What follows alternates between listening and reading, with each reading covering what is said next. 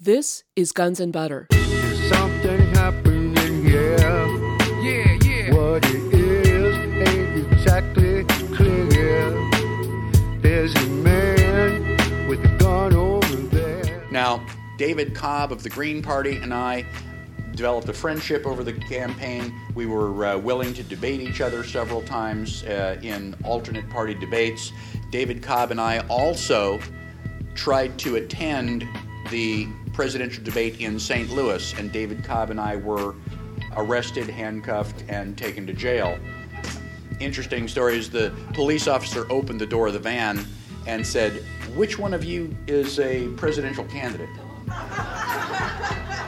And my response was, well, we are both presidential candidates. We are at a presidential debate, and you have us in handcuffs. Can you explain that to me? He says, let me get back to you on that. I'm Bonnie Faulkner.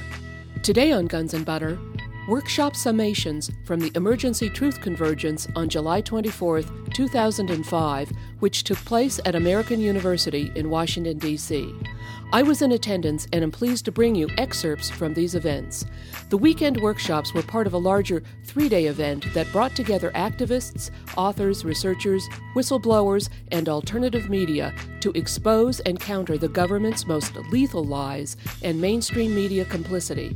The three-day Truth Convergence was staged on the anniversaries of two current icons of official deceit, the first anniversary of the Kane-Zellico 9/11 Commission report, and the third anniversary of the Downing Street memo. Speakers in today's show include Peter Phillips of Project Censored, Charles Key, former Oklahoma State Representative, Peter Bolton and Tito Hauer from the USS Liberty Alliance, and Michael Badnarik, Libertarian presidential candidate. Gabriel Day of 9/11 Share the Truth is MC. Very proud to announce Dr. Peter Phillips, and I know he's best known for Project Censored at Sonoma State University, but his real training is in the political sociology of power elites. Peter.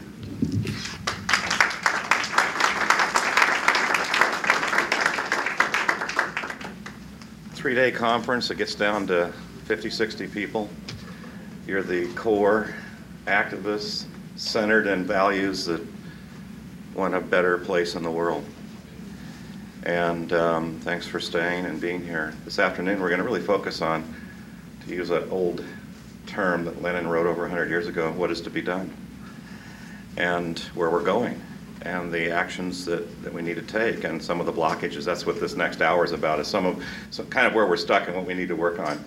And then after that, we'll be breaking into groups and then try to summarize, try to see what kind of direction and actions we can take.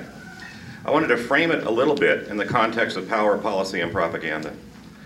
And each of those are elements of what's traditionally been called the ruling elite in the United States. And we've had a ruling elite, an American corporate class, for certainly the last century, and going back into industrialization, and before that, different elites, landed elites.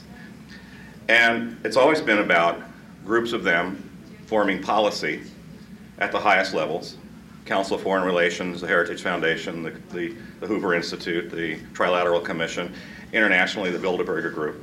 Each of these are policy formation groups where elites are in fact setting agendas and building consensus about the direction the use of power needs to go. And there's always disagreements. There's always factions and feuds and disagreements within elites. And if we go back, say, to the 1930s, during the labor movement and the heights of unrest in 1934, and the general strike in San Francisco, which shut down the whole West Coast, and strikes in Minneapolis and other places that were dynamic. The National Guard was called out more times in that year than anything ever. And the elites were split. The DuPonts, the General Motors, and that they formed the Liberty Lobby, very much like what we see in terms of the neoconservatives and the PNAC today. But Roosevelt was in power. So we got a liberal approach to it, meaning that concessions and the Social Security Act and the National Labor Relations Act were passed instead of a repressive fascist approach, which is really where the Liberty League and they funded militant groups all over the country and brown shirts, and there was, this huge unrest. So there's a huge history there. But elite policy formation doesn't change. I mean, they still are fractions. The difference today is the neoconservatives, which are reflective of what the DuPonts were in the 30s, are in power. So we don't have Roosevelt in power. We've got a very neoconservative. They still are both part of the establishment. They're still both part of the policy elites. And to understand how that network works, there's 3 really good books. Bill Domhoff's Who Rules America, which has been around since the 60s, but he keeps updating it and working on, is the perfect primer. Michael Parenti's Democracy for the Few is excellent. And for transnational understandings of where the transnational class is, Leslie Sklar from London, The Transnational Corporate Class. And this shows the networks and the power structure of how elites dominate the country. They're the ones, somewhere within those elements, that hire the mercenaries that engage in the activities that we're so concerned about, whether it's 9/11 or the Oklahoma City or or Waco or even London. We see patterns of who benefits and who wins in these processes. And so we're all suspect, but we also often don't know who the they are. So having a larger framework of the they is one really good way of starting out to address that. Is, because we keep asking that, well, they did this and they did that, but we don't know who those are. And oftentimes even the power elite don't know who they are because it's small elements operating with teams of people on the very inside that can create those kinds of operations. But they've got money, they've got resources, and they've got secrecy. And the use of power, so as we emerge as a movement, say 9/11, or addressing the voter fraud, which is really the evidence for voter fraud is coming forward, that we know the districts where the exit polls vary by statistical odds of 250 million to 1 were only in places where the voting machines had no paper trail. And we know the voting machines were owned by 3 major companies that were invested heavily by Lockheed Martin, Northrop Grumman, and defense contractors like SAIC and Accenture.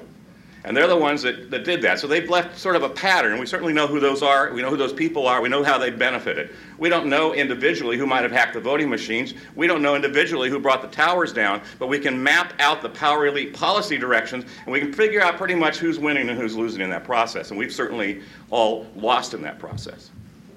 So I just wanted to put that out as a framework of understanding that there is a good history, there is a good documentation of the power elite, and that as we think through what needs to be done, keeping that in context, keeping that research alive, and thinking that through becomes vital. Thanks.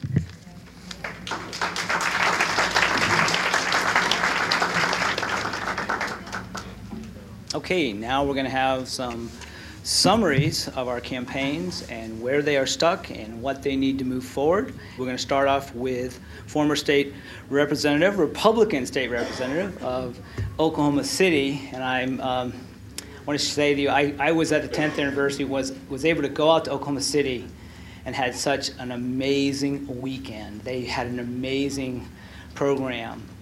Charles and Chris Emery also. He's producing a great new movie on Oklahoma City that I hope you all pay attention to when that's released. So, Charles. Thanks, Gabriel. Well, the first thing I want to do is just say how much I really appreciate what Gabriel and everybody has done and all of you have done here. I'm so impressed. We say that a lot. But I'm really impressed with this whole event. I think it's going to have a tremendous long-term effect that probably will even be hard to measure as people, are able to plug into the internet and the various ways that they'll be able to find out about what happened here and what all the other groups and organizations are doing. And being a Republican, being from the right wing, as that worn-out old concept has been around for a long time. I don't consider myself there anymore, but what do I need? I need more of this. And I want to tell you that this has energized me more. I've already told a bunch of people this because I'm so excited about being here. This has energized me more than anything I can think of, I can remember. This has been invaluable for me, and I need more of this. I would like to see more of this. Gabriel mentioned being a Republican and having a father that was a Republican legislator. I didn't know we had that in common. That's pretty neat. But he is right that on the right and in the Republican Party, there is a lot of people just like all of you that are typically called left and liberal, and they're not happy with where this country's at right now. They're not happy with the Bush administration. Michael Badnarik knows all about that, campaigning and politicking, and people are ready to dump Bush and in his own party. So I think there's some real good opportunity in a lot of ways as we strategize about what to do. But I think we all need to, and everybody I understand knows this, we need to continue to reach out to each other that have been pigeonholed being left, right, liberal, conservative, and all that business, and join together as this event and others have been working towards for such a long time, because that's what's, I think, ultimately going to help save this country. Where are we at with our fight? 10 years ago, Oklahoma City bombing happened. We got very involved in it. Some of you were at the workshop that I did earlier with Chris Emery, and I was able to give a real quick but a more in-depth overview of what we went through. And I remember back then, somebody, it might have been Gabriel or someone, was just mentioning the Kennedy assassination again. And I know when I got involved in the Oklahoma City bombing case, that came up many times, the Kennedy assassination, and it took 20 or 22 years before, the real story started emerging. Oklahoma City, we were able to shorten that cycle down. 9/11, that cycle's been shortened quite a bit. But we need to keep doing these kinds of events and working together and brainstorming so that we can, push it back and overcome this effort that's out there, like Peter just referred to continue to pull off these kinds of events and to drive the public and the mass, in a certain direction and control people. And so I think it's really great to be able to network with other people. It's been real beneficial to me. The first thing I thought of when somebody said, get up there and talk about what you need, I thought, well, gosh, what I need more than anything else is money, And I thought, yeah, that's great. Everybody knows that. Everybody that's in a movement like this and is an activist like this is giving just about all you've got. You're probably broke like the rest of us or on the verge of it, and we all need more money. But as I've read recently some activists from the 60s and 70s, from some real interesting material about what they did back in that time frame and what they suggested about how to organize and how to bring about change, you don't really have to have money. It sure helps, and if you had some, it would be very, very helpful. But when people come together, there's a lot of things that you can do, and there's a lot of ways you can fight the enemy. And again, I'm excited that we're doing that and that we're learning more ways of how to do that and how to work together to accomplish that. And I just hope that I'm able to continue to work within this movement and the movements that are out there, all the organizations and groups to help take our country back. So I appreciate being here this weekend and wish you the best of luck and Godspeed. Thank you.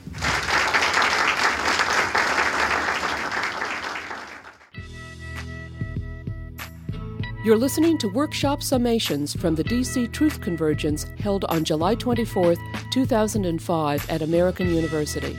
I'm Bonnie Faulkner. This is Guns and Butter. Next, I'm very proud to introduce two gentlemen who are from the USS Liberty Alliance, Peter Bolton and Tito Howard, who will speak to a greatly overlooked tragic event in world history. And I would urge all of you, this is David Kupiak again, led the way and making me aware of this issue. All of you, I highly recommend you watch a video, The Loss of Liberty, which I hope perhaps these gentlemen brought some, or they're available on our website of the other DVDs we distribute. So, gentlemen. Thank you. We welcome the opportunity to meet like-minded peoples fighting the same kinds of battles that we've been fighting. Ours has much to do with the fight for truth, to be able to make some difference in the incredible problem of media control, the working relationships between corporate America, politicians, and the press.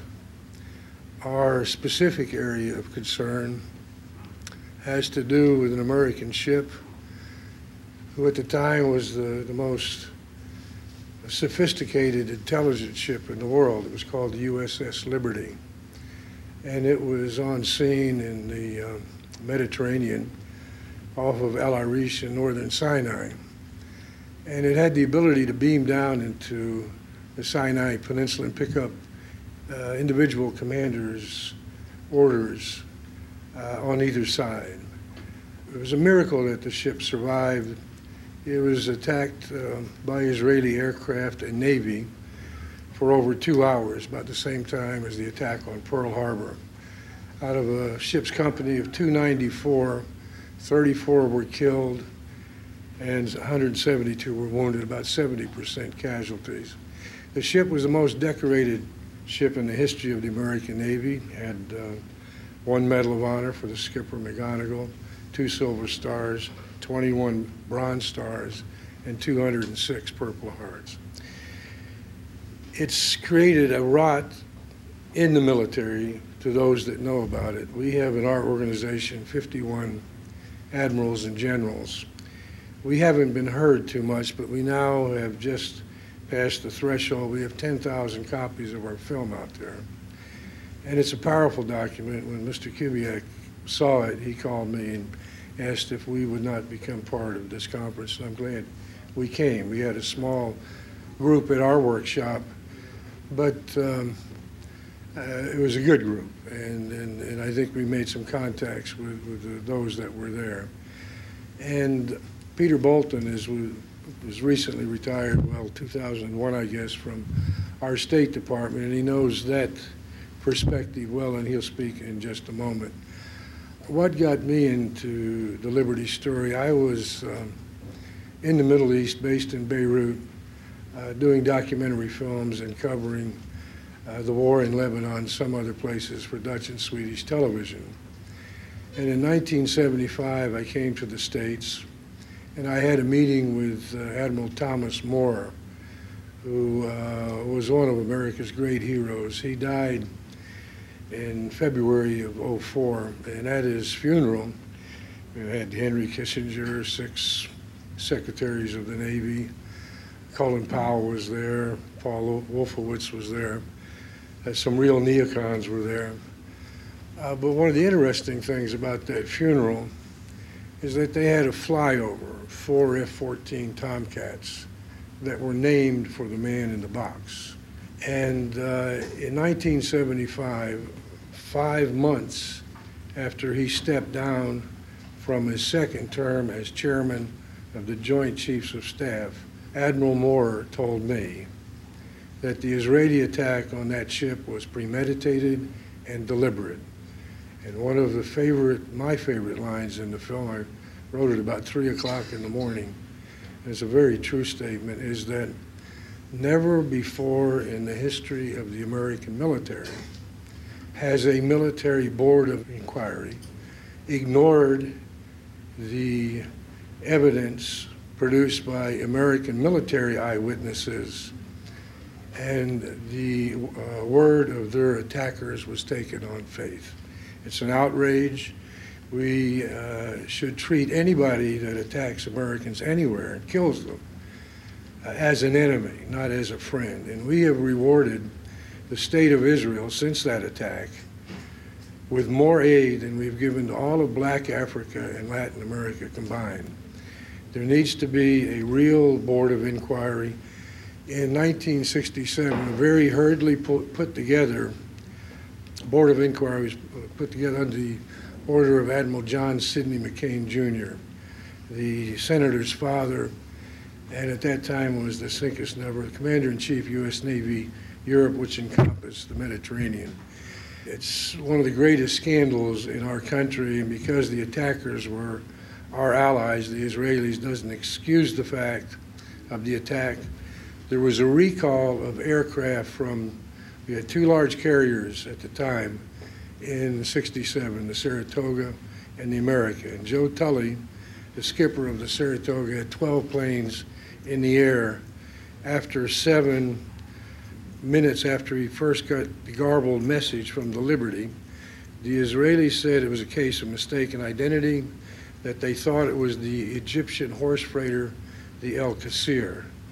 The El Qasir was about a fourth the size of the Liberty and looked absolutely nothing like the Liberty. We need to hold our friends and everybody else up to the same standards. There has never been an honest investigation into the attack, and your fight for truth is our fight for the same truth. And we support you, and we hope that you will support us as well. We do have a film called The Loss of Liberty. It has a double meaning for us. The ship's doctor is our narrator. This man saved at least 41 American lives. He had a bullet wound, he had a broken right kneecap, he had a 16-inch scar back of his left calf, he had a burn, and he had 11 pieces of shrapnel in his abdomen, which he kept together with a life jacket for 28 consecutive hours while he saved American lives and limbs. I want to turn the mic over now to Peter Bolton, a staunch ally of ours and one of our tireless workers. We're the only non-admirals or generals there. I'm even ashamed to mention what my rank was when I was in service. Anyway, please welcome Peter Bolton. Thank you very much. Let me mention that State Department did a survey of the USS Liberty incident in 2004, and they came back with a statement that it hadn't been proved, nothing had really been proved or settled, but that Israel was responsible for this attack. Now, why would we talk to someone like you?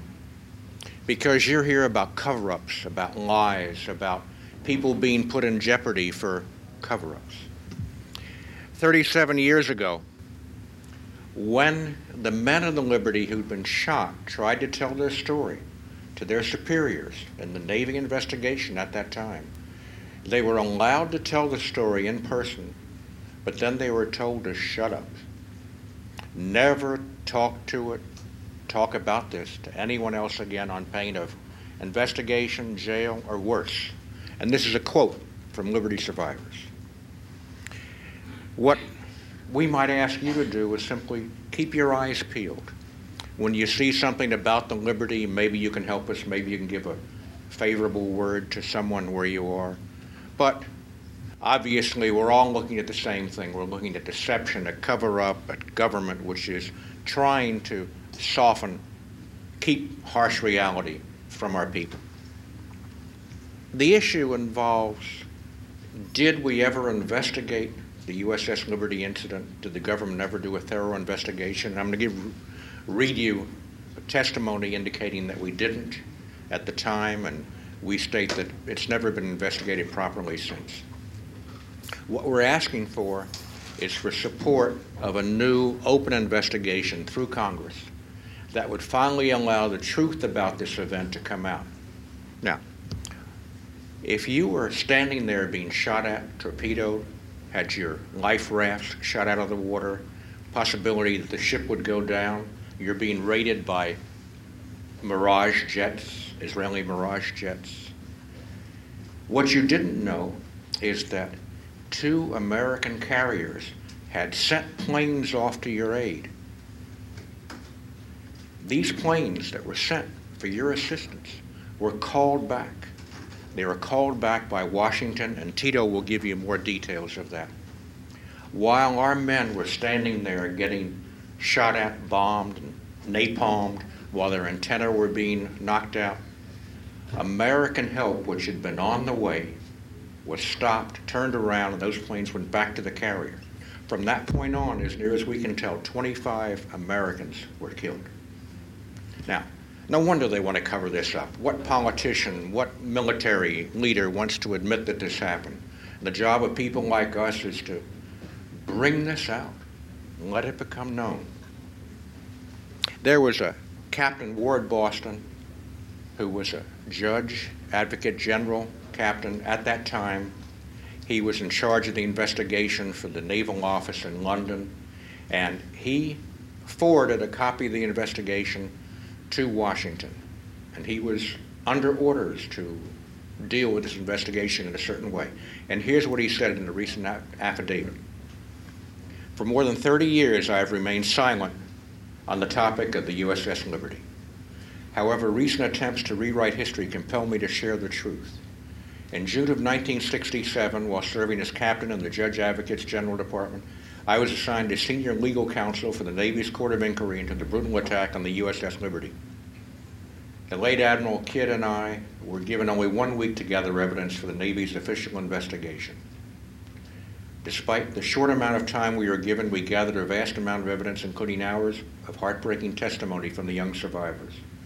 The evidence was clear. Both Kidd and I believe with certainty that this attack, which killed 34 American sailors and injured 172 others, was a deliberate effort to sink an American ship and murder its entire crew. I am certain that the Israeli pilots that undertook the attack, as well as their superiors who had ordered the attack, were aware that the ship was American. I saw the flag, which had visibly identified the ship as American, riddled with bullet holes, and heard testimony that made it clear the Israelis intended there be no survivors. Skipping forward, I'm outraged at the efforts of the apologists for Israel in this country to claim that this attack was a case of mistaken identity. I know from personal conversations I had with Admiral Kidd that President Lyndon Johnson, Secretary of Defense Robert McNamara, ordered him to conclude that the attack was a case of mistaken identity. Mistaken identity. That is, they didn't know they were attacking an American ship, despite overwhelming evidence to the contrary. This is an affidavit Captain Boston gave on October 9th, 2003. What was the motive? I don't know. The Israelis have always said that it was mistaken identity, that they thought it was an Egyptian ship, so there's no way of saying what their motive is officially. One might speculate. I would rather choose not to speculate and rather than look at the idea that it happened. I don't know why. I could give you 4 or 5 possible reasons. Okay. Well, what was eliminated was the most sophisticated intelligence gathering ship in the world at that time. And this was right in the middle of the '67 war, and there's a possibility that we hadn't really given permission for the Israelis to go after Syria. But see, these possibilities are not the issue. The issue is that Americans were under fire, that our forces were sent to save them, and they were called back. Let me let Tito finish this off a little bit, and thank you for your attention. Well, thanks, Peter. I would like to respond to any questions you might have. This is a story most Americans have never heard of. It's an absolute outrage what happened.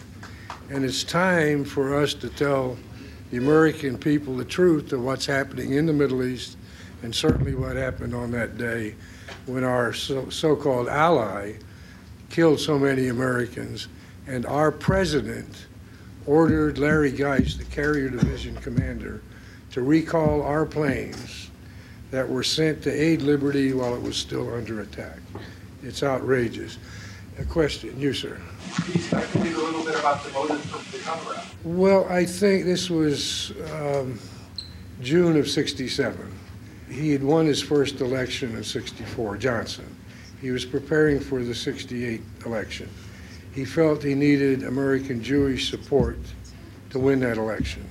I think that was his motive, but the thing that bothers me most about this attack is that the people on board the Liberty, the only time the Israelis have ever used unmarked planes was in this attack on the Liberty. And the people on the Liberty didn't know who was attacking them. How in the hell did Johnson and McNamara know? And the other thing that's really bad is if they want us to believe their argument, they thought it was the Egyptian horse freighter, 2,100 tons versus 10,000 tons. If they want us to believe that story, why did the attacking Israeli planes jam all 5 American emergency radio channels? Okay. Are you suggesting they knew before the event? I'm saying it's certainly a possibility. I don't say that in my film because I can't prove it yet. But in our new version of the film, we're going to add some interesting things too. You, sir. Why do you think the Israelis attacked an American ship in international waters in broad daylight? America's most sophisticated intelligence ship. Because the USS Liberty was gathering intelligence and passing it through MI6 in Cyprus and giving it to the Egyptians during the 1970s. Let me disprove that very, very simply. By the 8th of June, the war, the 67 war, was already over. There was no military reason for us to do anything like that or for the Israelis to do anything. 80% of the Egyptian Air Force was destroyed on the ground in a sneak attack on the morning of June the 5th. By the afternoon of the 5th of June, the war was over. There was no fighting anywhere near the Liberty. I know that's the position of a lot of pro-Israeli people in this country.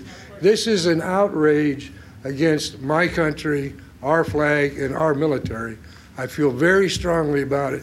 My father and 7 others are in Arlington, just down the road. I'm sorry. Is there another question?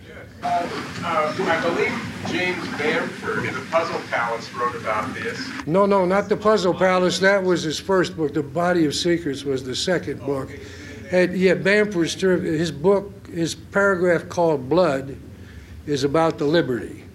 And he was the producer for the Peter Jennings news program for 9 years. He left them and he wrote Body of Secrets. I recommend all of you to buy that book. Listen, we don't want to take up any more of your time. We really appreciate the response and we look forward to working with you in the future. It's time that the people in this country took over control of their own government. Thank you very much.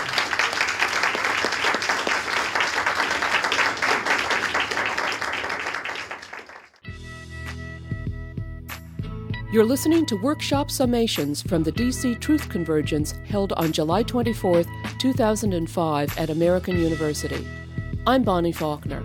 This is Guns and Butter. Next, we're very proud to have addressing Reclaiming Honest Elections, the 2004 Libertarian presidential candidate and co-sponsor of the Ohio recall, Michael Banderick.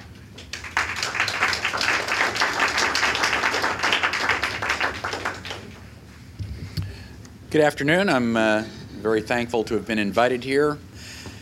I'm pleased to see so many people out on a Sunday afternoon. You are obviously dedicated to your causes. I've been asked to speak to you for a little bit about election fraud. And as you may or may not know, the United States is suffering from electile dysfunction. We keep electing members to Congress who are unable or unwilling to stand up for the Constitution. And it's a very embarrassing problem that most people don't want to talk about.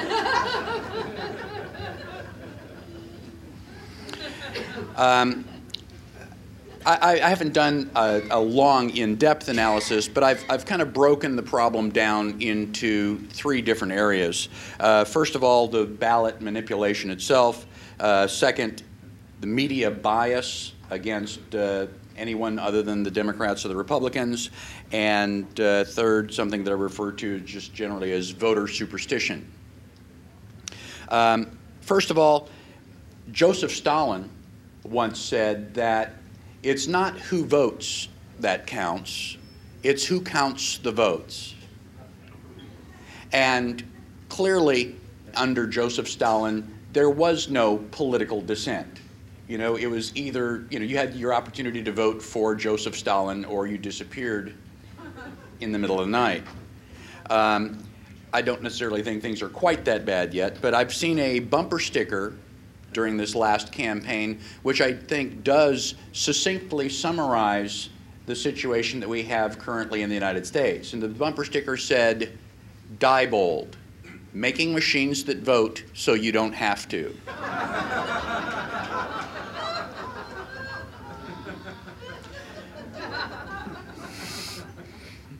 Now, I don't know, what everyone's political stripes are, but everyone who takes the time to go to the polls to vote does so with kind of the implicit understanding that the election is going to reflect the overall views of those of us who have taken the time to cast a ballot.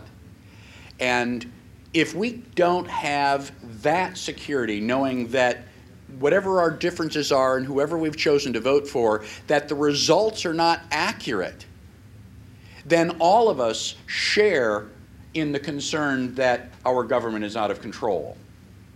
Now, the electronic voting machines caused me a great deal of concern. I've been a computer programmer for longer than I care to admit, and I assert that if you allow me to write the software and keep that software a secret, then I will be able to tell you who is going to win and by what percentage of margin before the polls even open. I mean, this is really a no-brainer. I have no problem with doing an electronic count as long as there is a paper trail. I mean, you can't go to an ATM machine without getting a paper receipt of the transaction. You can go to the grocery store and buy a package of gum and they'll give you a receipt for the few cents that you've exchanged. So you can't tell me that we can't design these machines to give every single voter a paper trail so that we can ultimately document how the voters have chosen and to verify that after the elections. Regardless of how you have voted, I think that you should be outraged at the fact that the results are not honest. I mean, none of us would even go to the Super Bowl if we thought the game was fixed. You know, when you watch the football players, if somebody, if the catches the ball, we're all watching the replay to see if the toes were just inside or outside the line, because by God, football has rules and you've got to play by the rules. If we're going to do that with football, the least we can do is with our politics and get the rules right. Now, David Cobb of the Green Party and I developed a friendship over the campaign. We were willing to debate each other several times in alternate party debates. David Cobb and I also tried to attend the presidential debate in St. Louis, and David Cobb and I were arrested, handcuffed, and taken to jail. Interesting story is the police officer opened the door of the van and said, "Which one of you is a presidential candidate?" And my response was, well, we are both presidential candidates. We are at a presidential debate, and you have us in handcuffs. Can you explain that to me? He says, let me get back to you on that.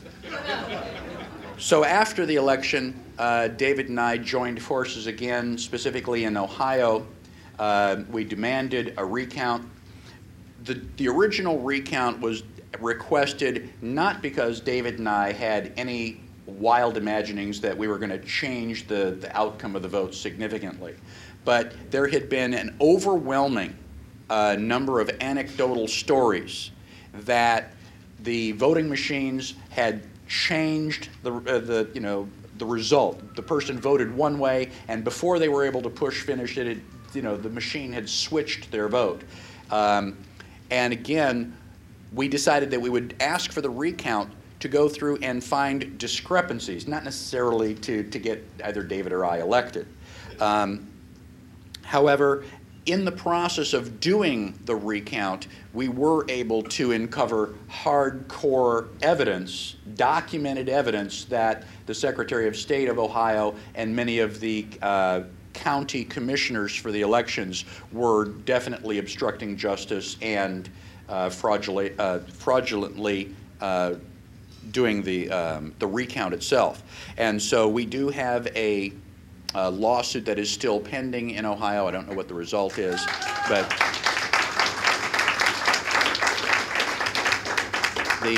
the purpose of that, again, was to demonstrate the fraud for the American people so that they know that the people who are pretending to be your elected officials are doing anything but doing that by your will. Interestingly enough, during the campaign, most of the people who interviewed me would allege that by running as a third-party candidate, I was stealing votes from Bush or Kerry. And considering the things that are going on in Ohio, I think that's pretty ironic. we have thousands and thousands of military in Iraq, presumably fighting for fair and open elections in that country.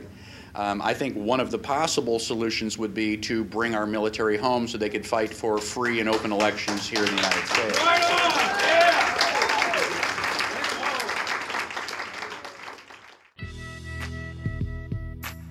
You're listening to Workshop Summations from the DC Truth Convergence held on July 24, 2005 at American University. I'm Bonnie Faulkner. This is Guns and Butter.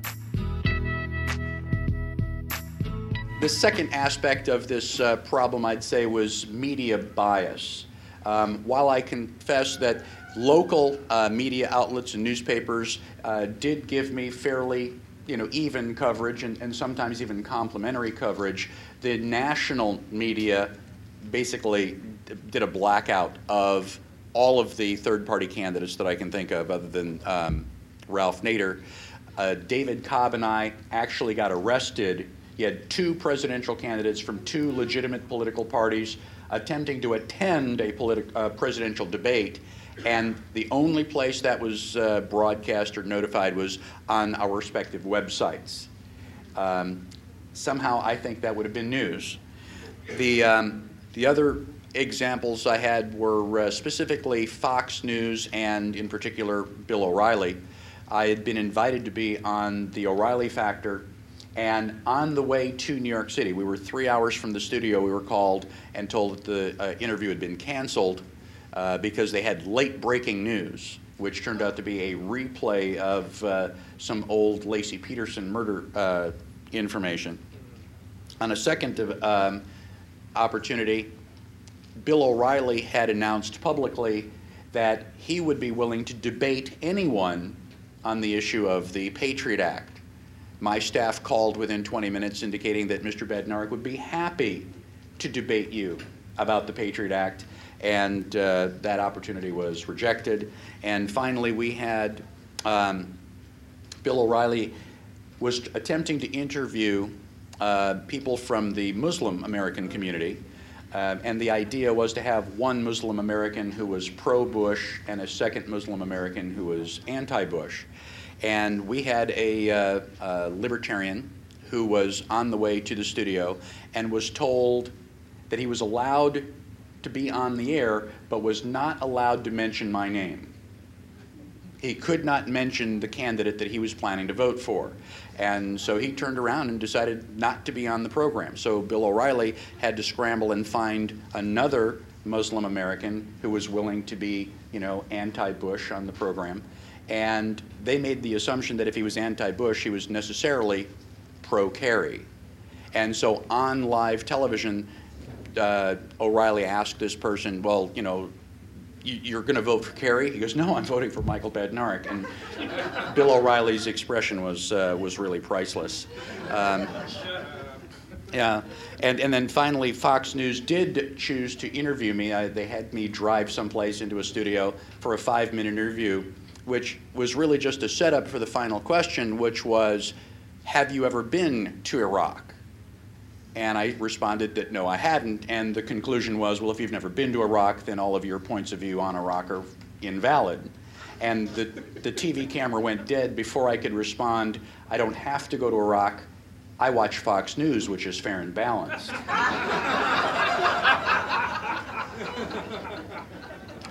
But as much of a problem as the voting machines and the corruption in Washington in general, I think the key to the problem are the American voters themselves. We, the people, are kind of the source of the problem, by virtue of the fact that we have allowed ourselves to believe a lot of fallacies that we have been told.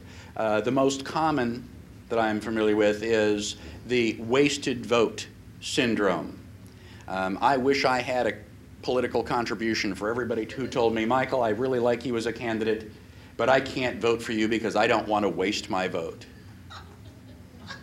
The only wasted vote is when you vote for a candidate who's going to raise your taxes, vote for unconstitutional laws like the Patriot Act, vote to send your sons and daughters into foreign wars that we should not be in. The only wasted vote is when you do not vote your conscience and vote for someone who will try to defend the Constitution.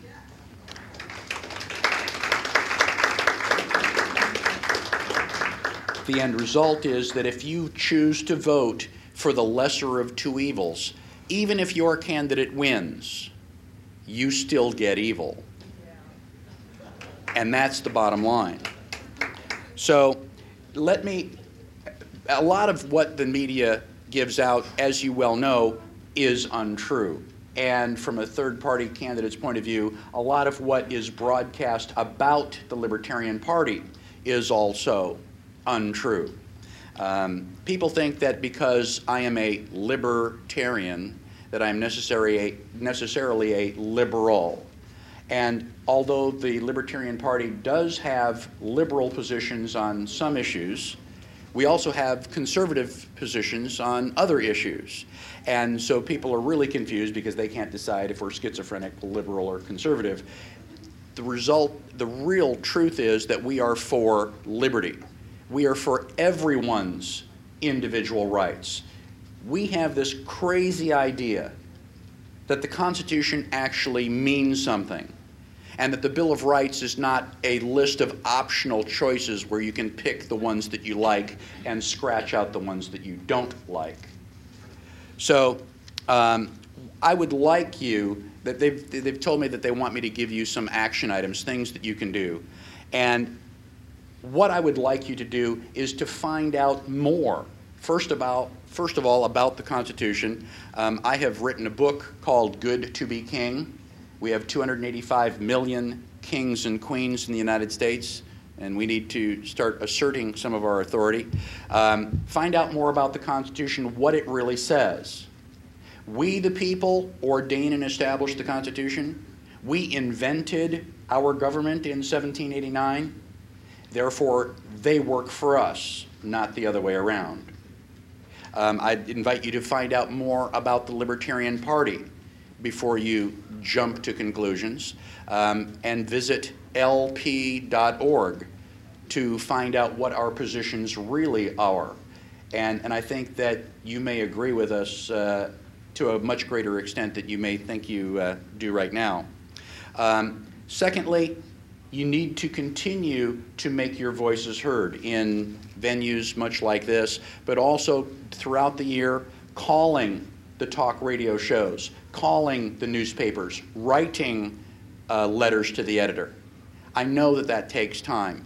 I know that there are other things that you could be doing with your time. But liberty is incredibly important. And finally, the most important thing that you can do when they do give us the opportunity to vote is to please vote your conscience. Vote for someone. Please do not vote against the other candidate. Thank you very much. Okay, two brief questions. If you did anything about the 9/11 issue in your campaign, in the following framework, after the election, Senator Bob Kerrey thought that Senator John Kerry had lost the election because he could have made a case of incompetence and nonfeasance against Bush, even within the boundaries of the official version, because Bush didn't do anything. He was getting all these warnings and he never called a single meeting, and therefore that could have been used to defeat Bush. Wonder what you did with 9/11 as an issue on police state or anything like that. I did not do anything specifically about 9/11. I was busy trying to get ballot access so that people could presumably vote for me. I was a dark horse candidate, which means that in May of last year, when I attended my own national convention, half the libertarians didn't know who I was. And they startled and surprised me by actually nominating me. And so I had, you have to be very careful what you wish for.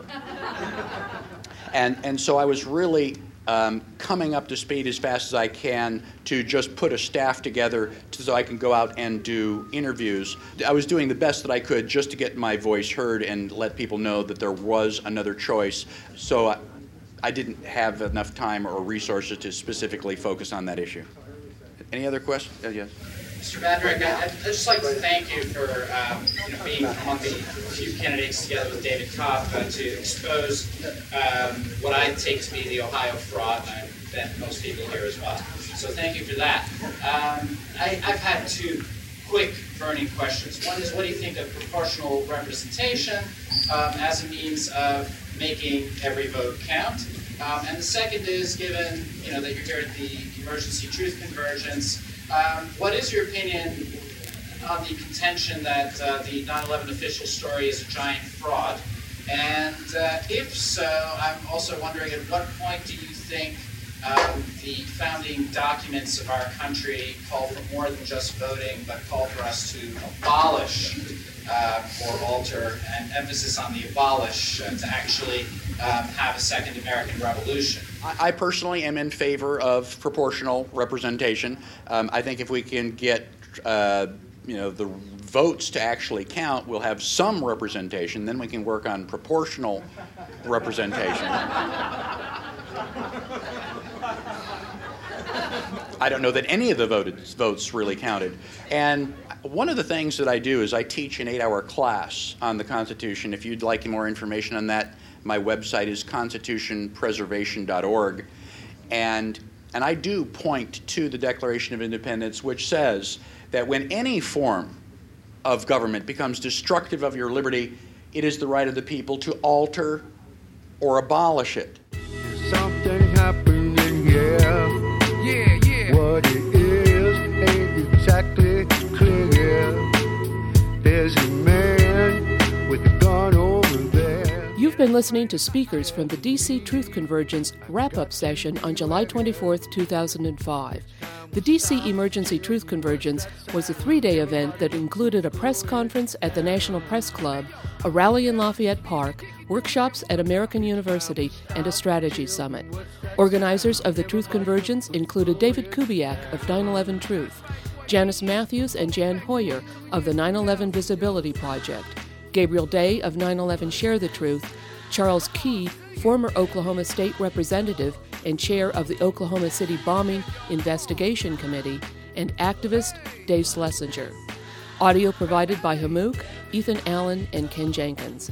Visit www.911truthemergency.us for more information about this and future events. Guns and Butter is edited and produced by Yaro Mako and me, Bonnie Faulkner. To leave comments or order copies of shows, call 510-848-6767, extension 628. Email us at faulkner@gunsandbutter.net or visit our website at www.gunsandbutter.net. Hey yo, these are some serious times that we living in, G. And a new world order is about to begin. You know what I'm saying? Now the question is, are you ready for the real revolution, which is the evolution of the mind? If you seek, then you shall find that we all come from the divine. You dig what I'm saying? Now if you take heed to the words of wisdom that are written on the walls of life, then universally we will stand, and divided we will fall, because love conquers all. You understand what I'm saying? This is a call to all you sleeping souls. Wake up and take control of your own cipher, and be on the lookout for the spirit sniper.